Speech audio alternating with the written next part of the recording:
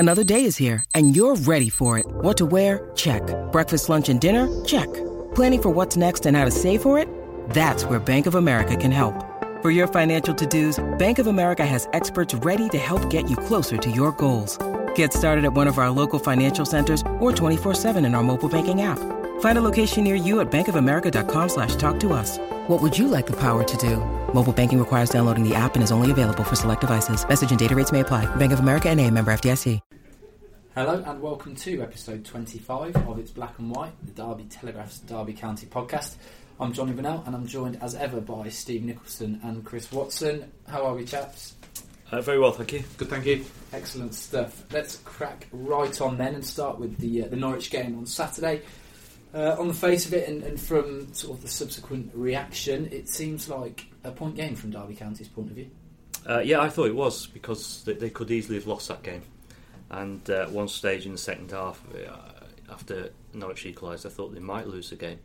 They're a decent side, Norwich. They're better than the position in the table shows.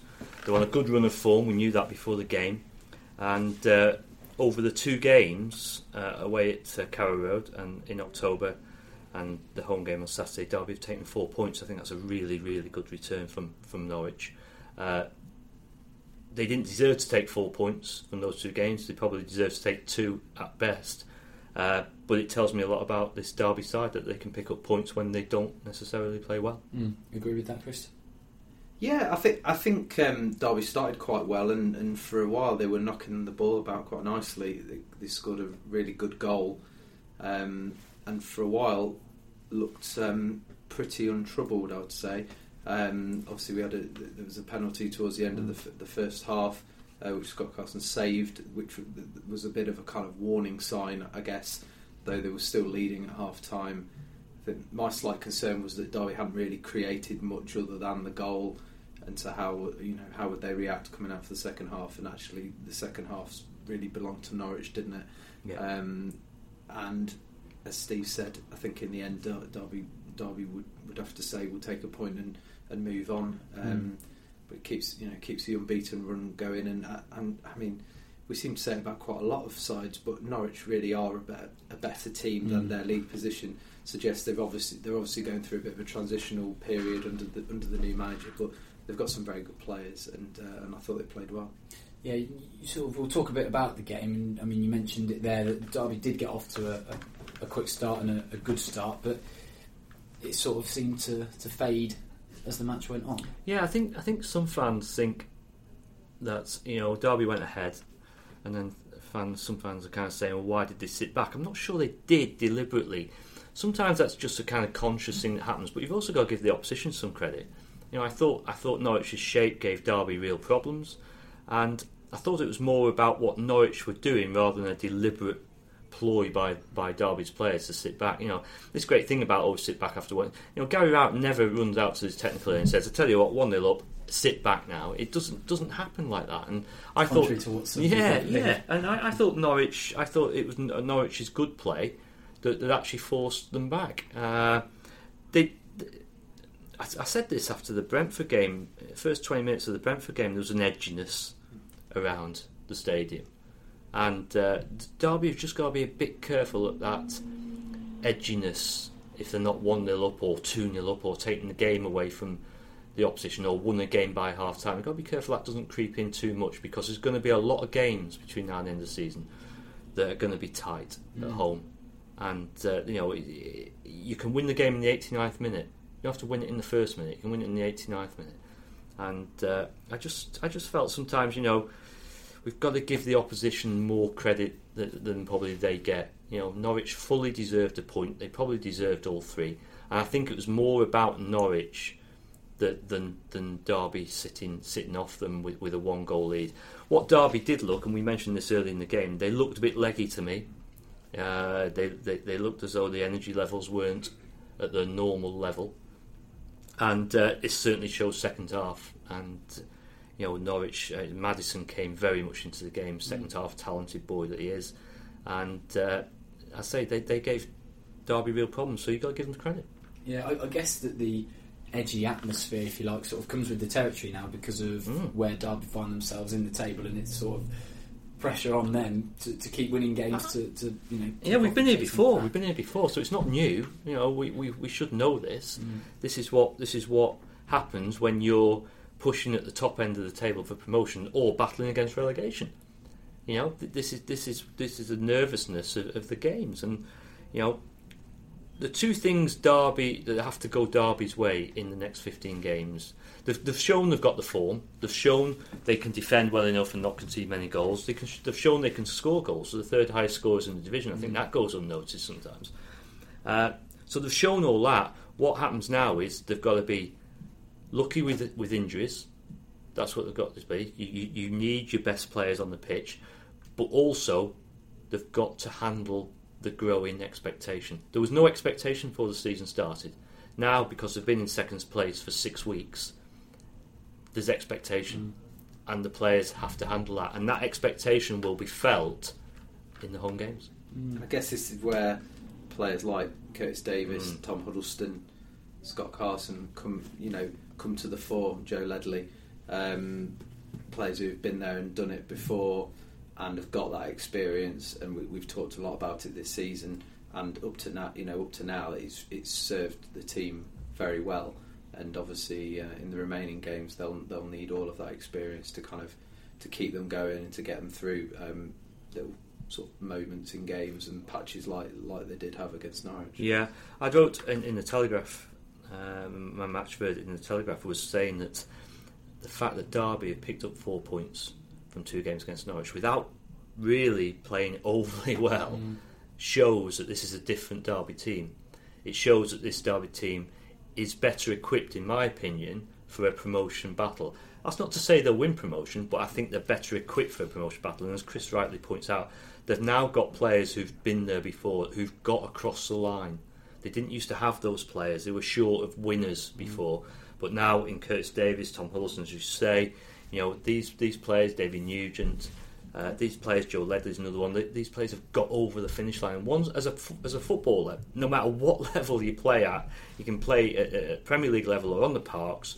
Once you've won something, once you know you can win a league or win promotion or get over the line, it makes a massive difference. Did you ever win anything in your playing day? We haven't got time to go through well.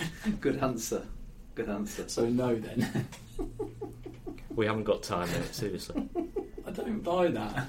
You've never mentioned Listen, that I'll before. bring me medals in next time, but I'll need you to come round and help me carry the trophy cabinet out of my house. Right, let's look at some of the incidents in the game then. We'll start with the positives first, and Vydra's goal. I mean, obviously we've mentioned him numerous times on the podcast, an excellent season that he's having, but it was another super finish, wasn't it? Wonderful finish, actually. Good play by Anya. Busy. Derby forced an error in the final third. Anya played a cute pass, actually, very cute.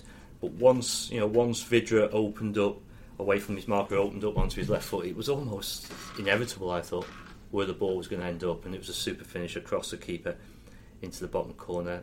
18 goals now, 17 in the league.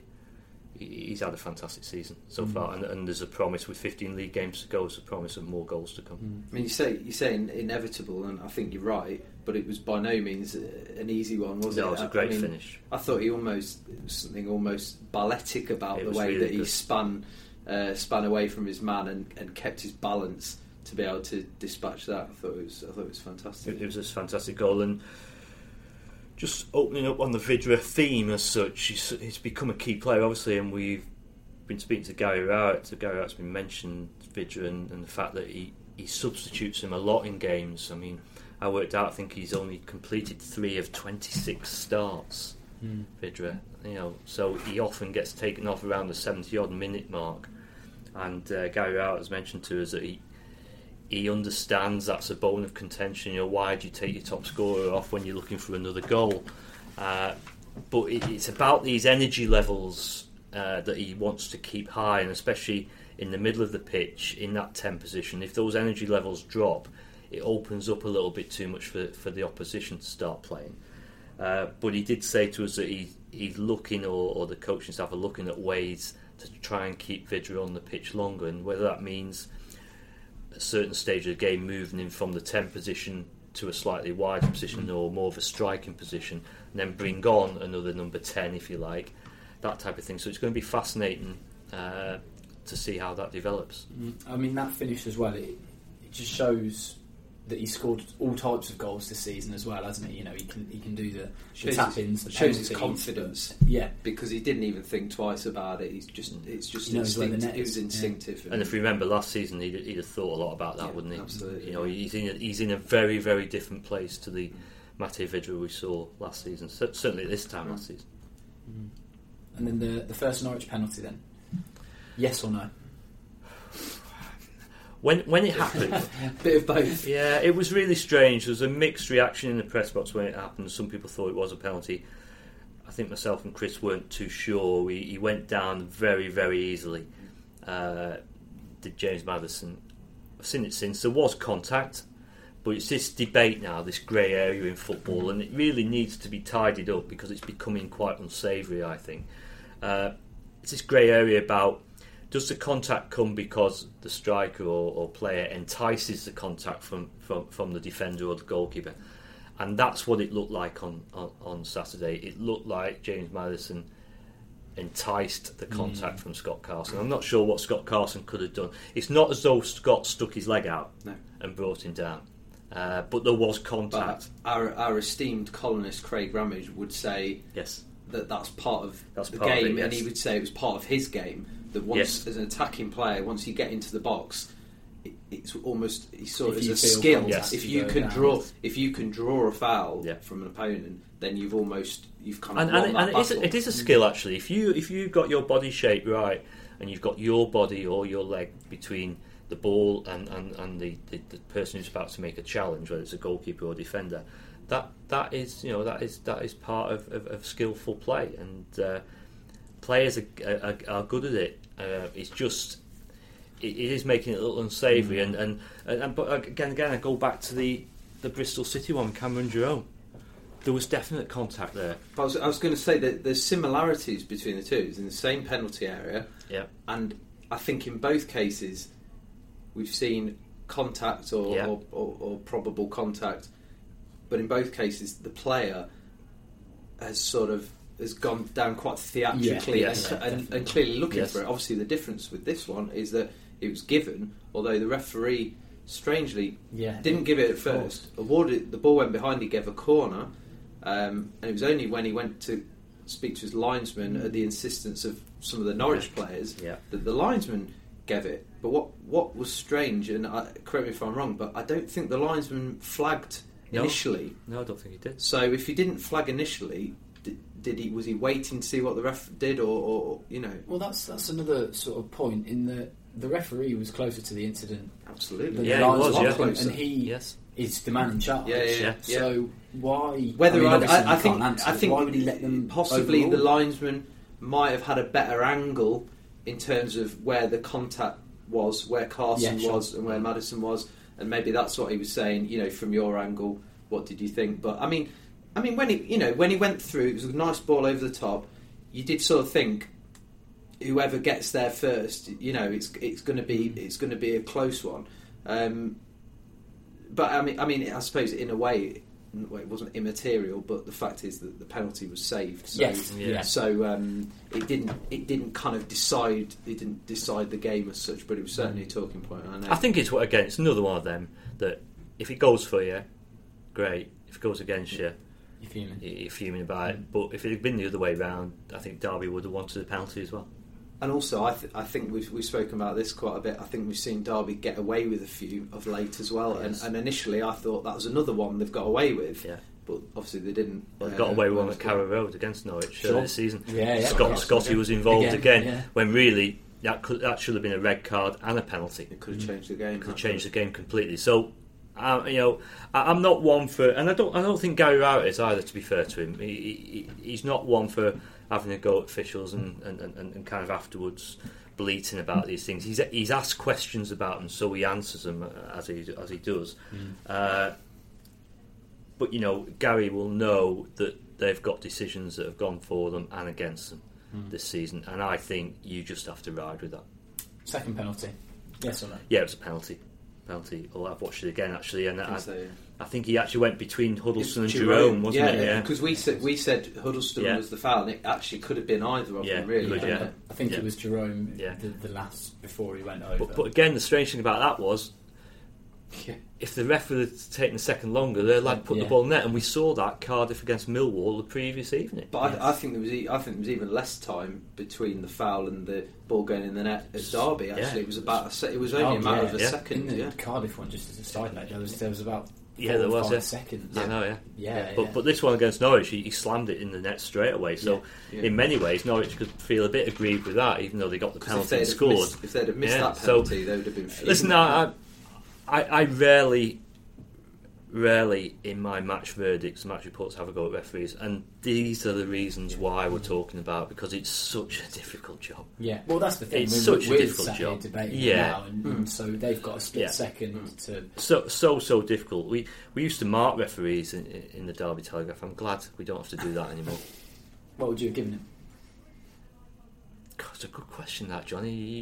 It's your first good question of these podcasts, actually.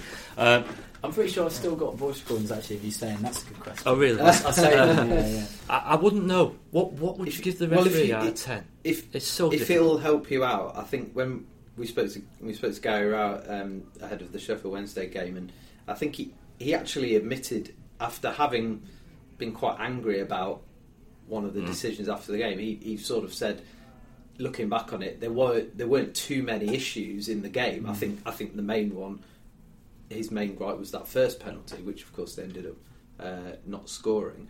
But I think he was more upset with James Maddison than anything. Yes. Yeah. Well, I mean that was going to be the next point anyway. Maddison obviously scored the second penalty to equalise. He's clearly a talent and a good footballer, but Gary Rowett wasn't happy with some of his theatrics, shall we say. He's that type of player, and he gets on the ball, makes things happen, he takes people on. There's always going to be those issues of contact, and does he go down, when does he go down, how easily does he go down, all those things. But you get that with all those types of players. Watching him, he is a talent. I thought first half he overplayed things. I thought he kept hold of the ball too long. Sometimes with talented players, and I'll mention this in reference to Tom Lawrence as well, who at the moment does run into crowded cul-de-sacs too often with the ball. You can be equally as effective laying the ball off quickly and going again than you can be beating a man. Mm-hmm. And I think some young players need to learn that. That can be equally as effective. And I thought Maddison first half kept hold of the ball too long at times. I thought this allowed Derby to drop into their shape. But second half, helped by Derby not getting close to him because of that energy issue, I thought second half he did things a lot quicker. And when he does things a lot quicker, and we see this with Jack Grealish for Villa, he does things a bit quicker than Maddison, and it can be really dangerous. I just felt that Maddison was far better second half than he was first half. When you're watching him throughout the game, were you? Because a load of fans have come on afterwards and saying how much he dived, etc. I mean, when you're watching him play, were you sort of getting that feeling?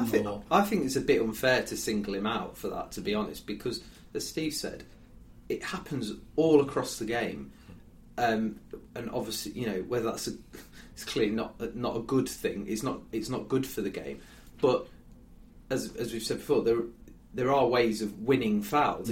Whether they like it or not, whether people like it or not, it's become part of the game. I mean, how many times do we see Chris Martin win a foul for Derby? And Derby fans loved that. He's very adept at doing that, and he's not cheating. He's playing the game. He's playing the game when Derby are under pressure, and it's a bit of an out ball to him, and he knows exactly what to do to draw the foul. And I think that's the same with James Maddison. And he was interviewed after the game, and he basically said, "Look, I'm that sort of player because I'm on the ball a lot. I'm turning. He's weaving around. He's gonna come into contact more than some other players because of the nature of how he plays." Yeah. And I must admit, I mean, the obvious one was for the obvious talking point was for the penalty. That's probably why everybody's. I think that everything else became magnified, and can't remember particularly thinking, oh, he's dived there. I know he certainly won a few free kicks, but that was at a time when he was becoming more and more influential in the game, and Derby were struggling to contain him a bit. Yeah. So I thought that was a bit unfair. And often, of course, that's okay, because of the style they play, these players, there is often contact. Yeah, people say they go down, but often, if you look at them, I bet 90% of the time there's actually contact. Yeah, because that's the nature of the way they play. So I must admit, I didn't sit there first half thinking he's diving all the time. I didn't think that at all. He went down very easily for the penalty, but other than that, I didn't think he's trying to do this all the time. And second half, as I say, I thought he was much better. Was diving a part of the game when you were playing? Yeah, it's always been about. I mean, we're talking about Craig Ramage, our columnist. Rama's admitted at times that he's waited. This clever play he talks about, where he's waited for that contact and almost enticed it because he's been clever. But he wouldn't call that diving. He wouldn't call that diving. He'd call that's just part of winning the free kick, winning the penalty. Actually, if you look back when I was a lad, some of the diving was a lot worse at times. Well, I remember. When I was growing up watching the game, I think Jurgen Klinsmann was the one who had a bad reputation. Yeah. For diving. He turned it into a goal celebration, didn't he? Yeah, So it's always been there. I think nowadays it's magnified more because everything's magnified. Every incident you can see 100 times, and that is why going back to referees, it's unfair. Because if someone followed me around with a camera, every day, they'd spot 100 mistakes, wouldn't they? Or maybe I was going to say we were around the corner a minute ago. I'm sure I saw Steve dive. Exactly, he took a dive. Exactly, definitely. But when every decision they're making is magnified and played again over and over again, I must admit I think that's unfair. I think that's unfair because referees aren't going out there and saying, you know what, I never make a mistake in my life. They're not saying that, and it's such a difficult job. I think I remember Brian Clough once saying in an interview, what we do to referees as far as highlighting every decision they make, it is wrong. It's wrong because they will make mistakes. The pace the game goes, the players don't help half the time. Well, I was going to say it doesn't help referees when players clearly are trying to be clever and looking for free kicks. Now, if you went way back, you would have players who just wouldn't even dream of falling over unless they literally couldn't stay on their feet anymore. Whereas now it's clearly a kind of there's contact there, so I'm well within my rights to go down. And so that's why I'm not a big one for having to go at referees. They will make mistakes. I mean, my team was robbed of an FA Cup semi-final back in 1977. Not that I hold grudges, but it was a woeful decision by the referee. Say, not that I bring it up very often, I do think it's such a difficult job. Yeah, such a difficult job. Not a podcast seems to go by where we don't mention Scott Carson, but I am going to mention him again because he definitely dived a few times. I saw that. He dived to save the penalty. But another excellent performance, capped off with the penalty save, and it's remarkable considering. The form that Mate Vydra is in, the goals that he's scored, people would automatically think, right, player of the year. So for Scott Carson to now be, pretty much level pegging with him, it shows. Oh no, listen, he's been excellent. I'm a bit wary of keep talking about him because I don't want to tempt fate and he throws one in suddenly. But I thought, to be honest, his best save was second half from Oliveira from point blank range. Really good, yeah. That was a really good save. It didn't look great, wasn't spectacular. But from point blank range, that looked a goal all over, and that was a super save. So for me, that was his best save. I thought the penalty was a poor penalty by Oliveira. I thought held on to it well, though. What was interesting, when I watched it again, Scotty stood over to that side of the goal. And it's mind games, isn't it? Yeah. Because Oliveira thinks if you're standing on that side, you're going to dive the other way. I'll put it that side. But what Oliveira should have done, he just wrapped it the other way. That's what I'd have done. And he wouldn't have had time to get. He wouldn't have had time to get there, mate. But just a side note on that one, we spoke to Cameron Jerome afterwards, and he obviously played for Norwich not that long ago. And I must admit, I didn't actually see this myself, but apparently he was he was pointing to telling Carson which way to go, saying he always goes that way. But he then also added to give Scott Carson his due. He said to him afterwards, I knew that anyway. But he'd obviously done his homework. Yeah, as they do. Sadly, it didn't work for the Gary, second time around. I asked Gary about afterwards, and he said, "Well, Kevin Poole kind of lets the goalkeeper know each game they play what each penalty taker is likely to do." He said, Gary said, and that's great as long as the goalkeeper remembers the instructions. Well, and also, I mean, I'm sure penalty takers have their preferred sides, but it wouldn't make sense to go the same side every single time. No, because surely, by its very nature, you're going to switch it up every now and then. And that's just to kind of keep. I think the really best penalty takers can vary it a lot. Most penalty takers do prefer one particular style of penalty. That's natural, obviously. Yeah. With your strongest foot, you think where you can be most accurate. But the really good ones can wait for the goalkeeper. Kind of takes real nerve. That does. Yeah. Which is kind of what Maddison did, actually, didn't it? Yes, he did. The one that scored. It wasn't the best performance, but. Yet they did come away with a point, which is a sort of a positive spin on it. But that's now 4 out of the last 6 drawn in the league, and you sort of think they need to start turning some of those draws back into victories. They do, but what I will say is that those games, there's been many fine margins in those games. I mean, the Bristol City draw, it should have been a penalty late on, and they could score that, and suddenly that's a win. Millwall away, they could have conceded a penalty, but they had the goal chalked off at the end, which could have given them a win. So it's really, really fine margins, these draws. And that's why I'm not overly concerned about it at the moment, because I'd much rather take the point from the game, the way the game's panned out, knowing they could have won the game. It's when they're not winning and you're thinking they don't even look like winning. That's when you start to worry. But at the moment, I wouldn't say Derby don't look like winning. I thought that Gary was right. The performance against Norwich, particularly second half, not first half, particularly second half, wasn't great. But in other games, Millwall away, they could have won that. They could have lost it. Bristol City at home, they could have won that one. Sheffield United at home was nip and tuck, wasn't it? So it's not like they're what you call lucky draws. I say that the one against Norwich was probably the one where you thought, we were a bit fortunate to get out of the draw, but the others haven't been that. There's obviously plenty of football and points left to be played for, but Aston Villa's win yesterday over Birmingham City moved them above Derby in the table into second place. I mean, would you rather be the chased or the chaser at this stage? Because now it's sort of roles reverse, so Derby are now the ones trying to catch.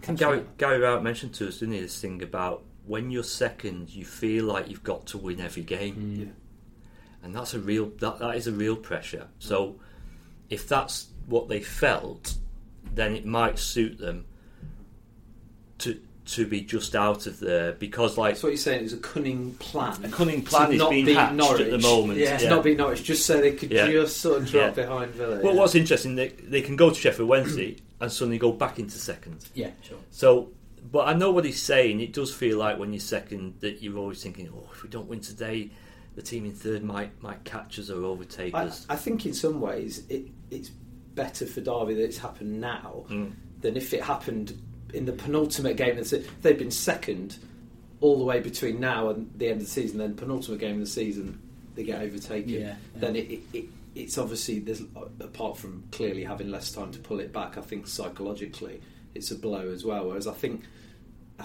Derby, how long have they been second? It feels like they've been second. It's been 6 weeks, but I mean, what's the biggest points margin? It was never more than a couple of points, was it? Sure, and so it's always only a one game swing.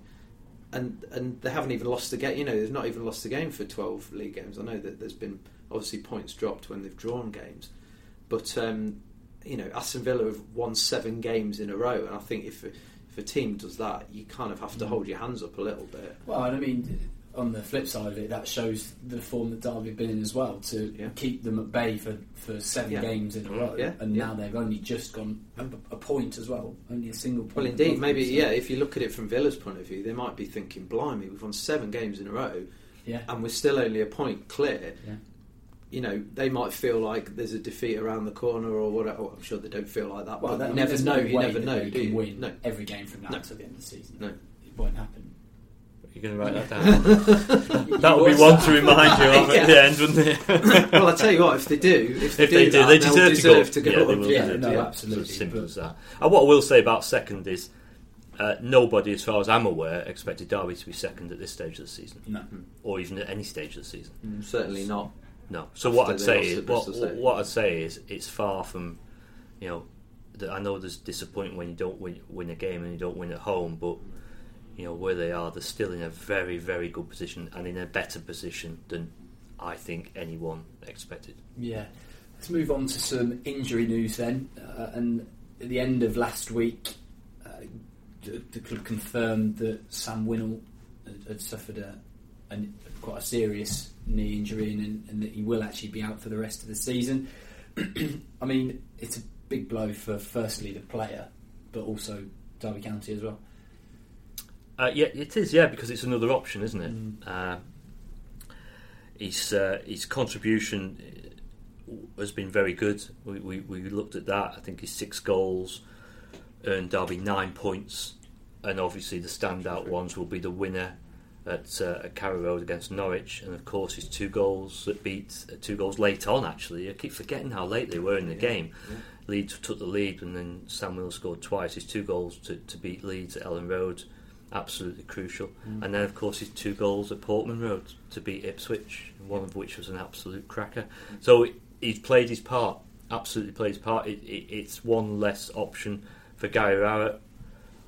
He seems relatively comfortable that the squad can cope, although I always think of this about managers, he's not going to come into a press conference and throw his arms up and says, I don't know what we're going to do now, you know, we haven't got the squad to cope. They're never going to say that, but he does seem relatively comfortable and confident that the squad can cope. And you know, they had 3 centre forwards in theory. They've now got 2. They only play 1 a game, so as long as those 2 stay fit and contribute, I think they should be okay. I think it's just the timing. Yeah, it's not. Sure. You know, whichever way you look at it, the timing is not great. The transfer, it was the week after the transfer window closes, and you know, you want to, with no emergency loan window anymore, you want to get your squad in order by the end of January, and then right, that's what you've got, and then you know, a week later you get this news.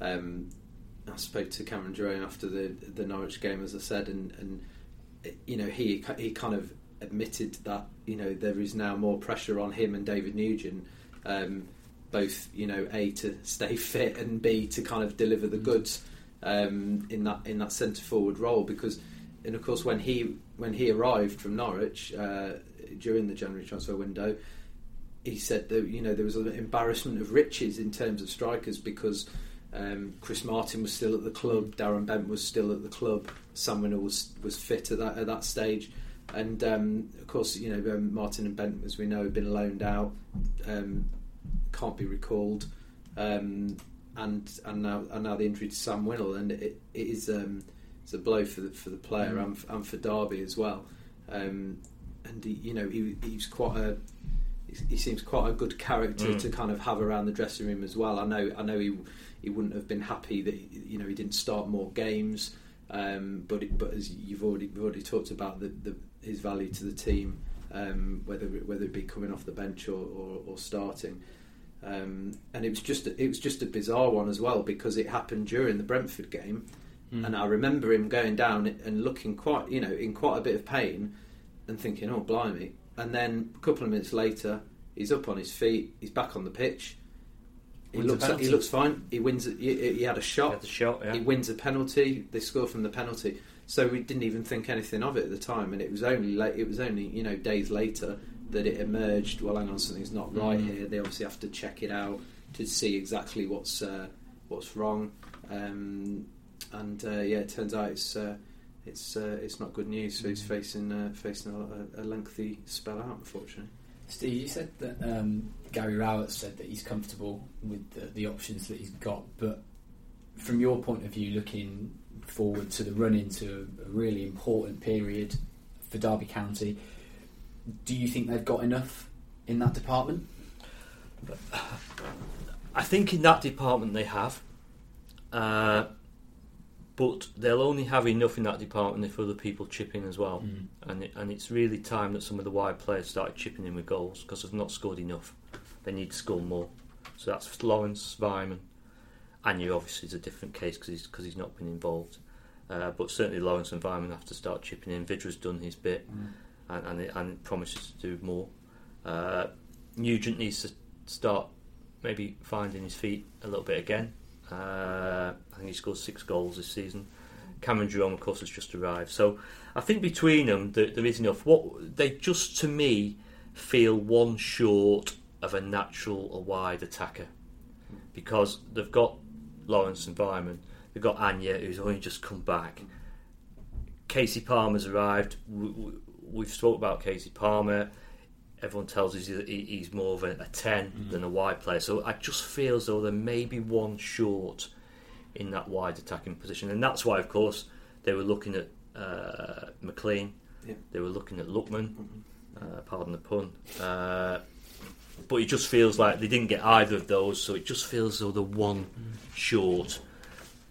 But that's that they are. So there's nothing they can do about it.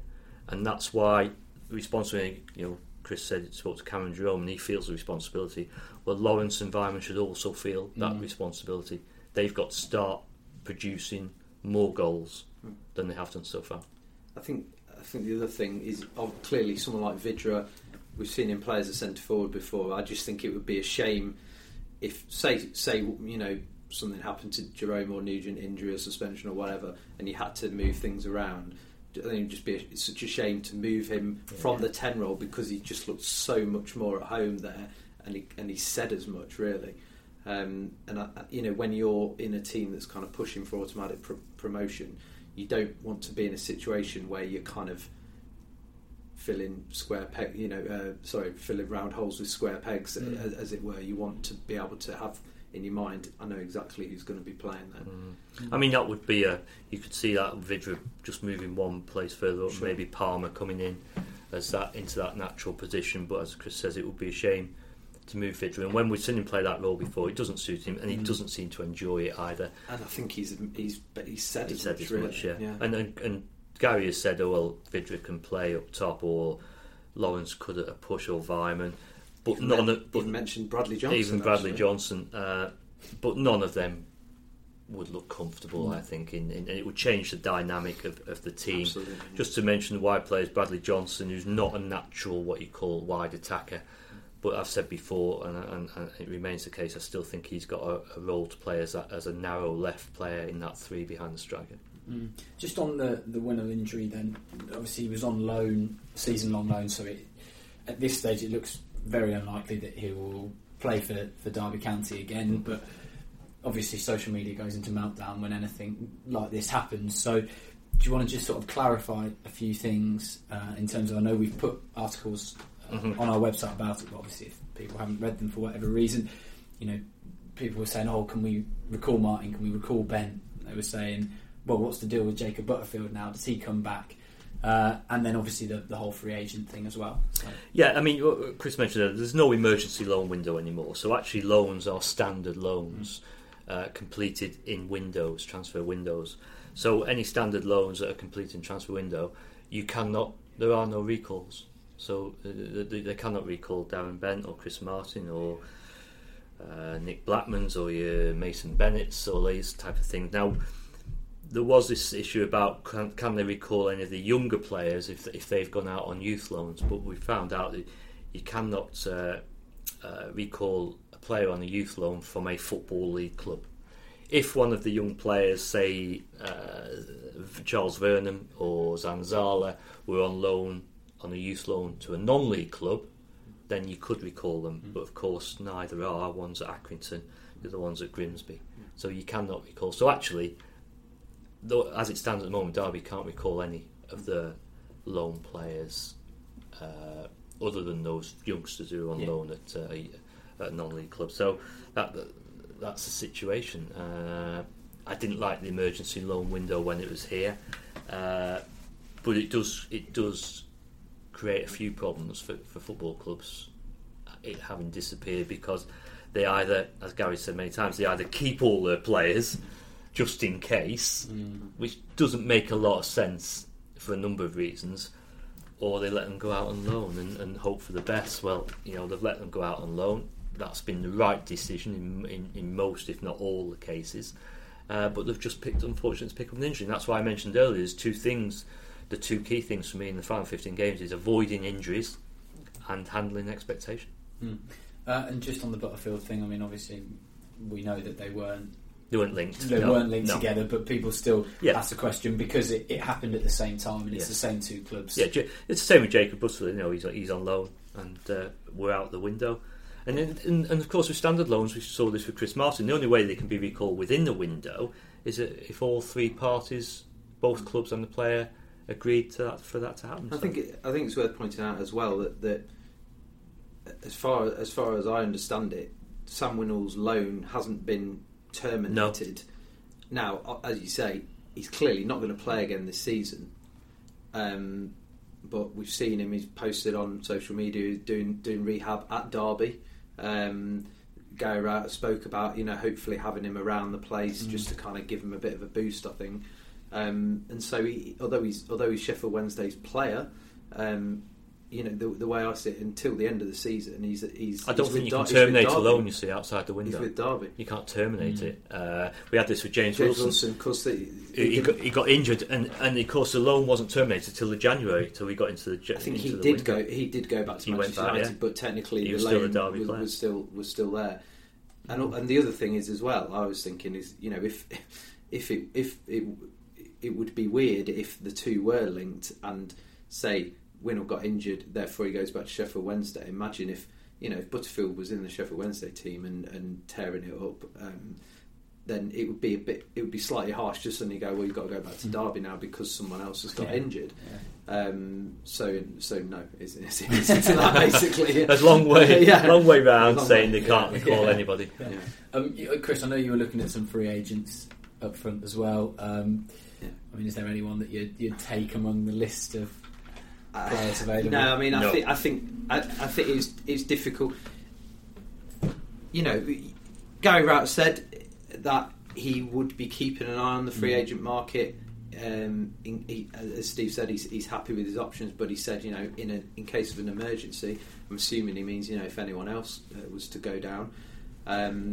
But obviously, there are a few out there, but there's various reasons why people are free agents, and we picked out a couple who've had like disciplinary issues, and you don't want to be necessarily bringing that into a club, and then you've got players who are at the wrong end of their career perhaps, and you'll be thinking, well, why haven't they got a club? So it'd be very hard to find someone who's good enough to come in and make a difference, who is currently unattached, I think. I wouldn't expect Derby to sign a striker on a free transfer tomorrow, but you have to see who's out there, I suppose. A quick turnaround this week for Derby. They travel up to Sheffield Wednesday tomorrow. We're obviously recording this on the Monday. They travel to Hillsborough on the Tuesday. A side not in great form either. So no, they're not. We looked at their stats earlier. Not won in 8 league games, and I think they've only scored a couple of goals in that time. But strangely, they've only lost once in 8 games as well. Super stats, how you can make stats work. Because they've won a couple of cup games, but the new manager's still looking for his first league win. It's not quite clicked for him. Well, we were looking again the list of injuries, and all teams have injuries, but I must admit their list is an absolute nightmare. Some of the players on their injured list, I kind of forgotten about Forestieri. He's been injured for a while. Hooper's on there, is he not? Well, they've got a whole team of frontline senior first team players out, and you could almost make a team out of it, because they've got the goalkeeper Westwood is out. There's a few defenders in there. Barry Bannon, has been a key man for them. He's out. Steve mentioned Hooper, Stephen Fletcher, Forestieri, the lad in midfield, Kieran Lee as well. I mean, it's almost a whole team. And I say, you look at the team that played at Barnsley on Saturday, and I read that David Jones, the former Derby midfielder, was actually playing in a back three, which is something I never thought I'd see, because I mean he's a midfield ball player, isn't he? Yeah. And that's his strength. You would never. I mean, I know it's a long time ago he played for Derby, but you would never think. No, never. And Gary Wright made a good point. Said, looking at Wednesday's situation, if Derby was suddenly without Keogh, Huddleston, and Vidra, that would make a massive dent in Derby's team. It'd look a totally different side. To have that many out, I know it's part of football and it's what happens, but you have to have some sympathy for them. That's a really awful injury list. You've got to feel for the new manager as well, because obviously Carviel got the boot and he's now doing brilliantly at Swansea, and this new guy's come in, and obviously he's seen like half his team's out injured, and it must be quite tough. I think one thing that he has done, he's shored it up a bit. They've been looking relatively solid, and that's not the sort of thing that necessarily excites the fans. But they've not been conceding too many goals, but they just haven't been able to. They haven't been able to get. You've got to start somewhere. When you've got that many players out, I think the first base is you've got to make sure you don't lose games. Absolutely, yeah. And that will be a natural for any coach or manager to look at if you've got that many good players missing. But having said all that, Derby will obviously still have to be wary. I mean, I'm sure they won't, but you definitely can't go into a game thinking, well, these guys have got half the team out, so it's going to be easy, because you just it's never easy. easy. The Championship doesn't work like that. Exactly, it'll be a tough game. All games are tough. The game will be as easy as you make it for yourself. And if Derby can get themselves in front and then go from there, then they should be okay. But as I say, but looking at the way Wednesday is set up at the moment, they look like they're a tough nut to crack, even though they're not scoring a great amount of goals. And the added bonus as well for Derby, that if they get a point, or obviously they'll be aiming for all three, but that they're back in the I mean it's and this could happen for a few weeks, couldn't it? Gary Wright mentioned remember, the plan is to stay third. The cunning plan is to stay third, and then right at the end just nip in. But no, this could happen. This could happen a number of times over the coming weeks. As long as Villa don't go on and carry on winning every game, which you predicted they wouldn't. As long as they don't do that.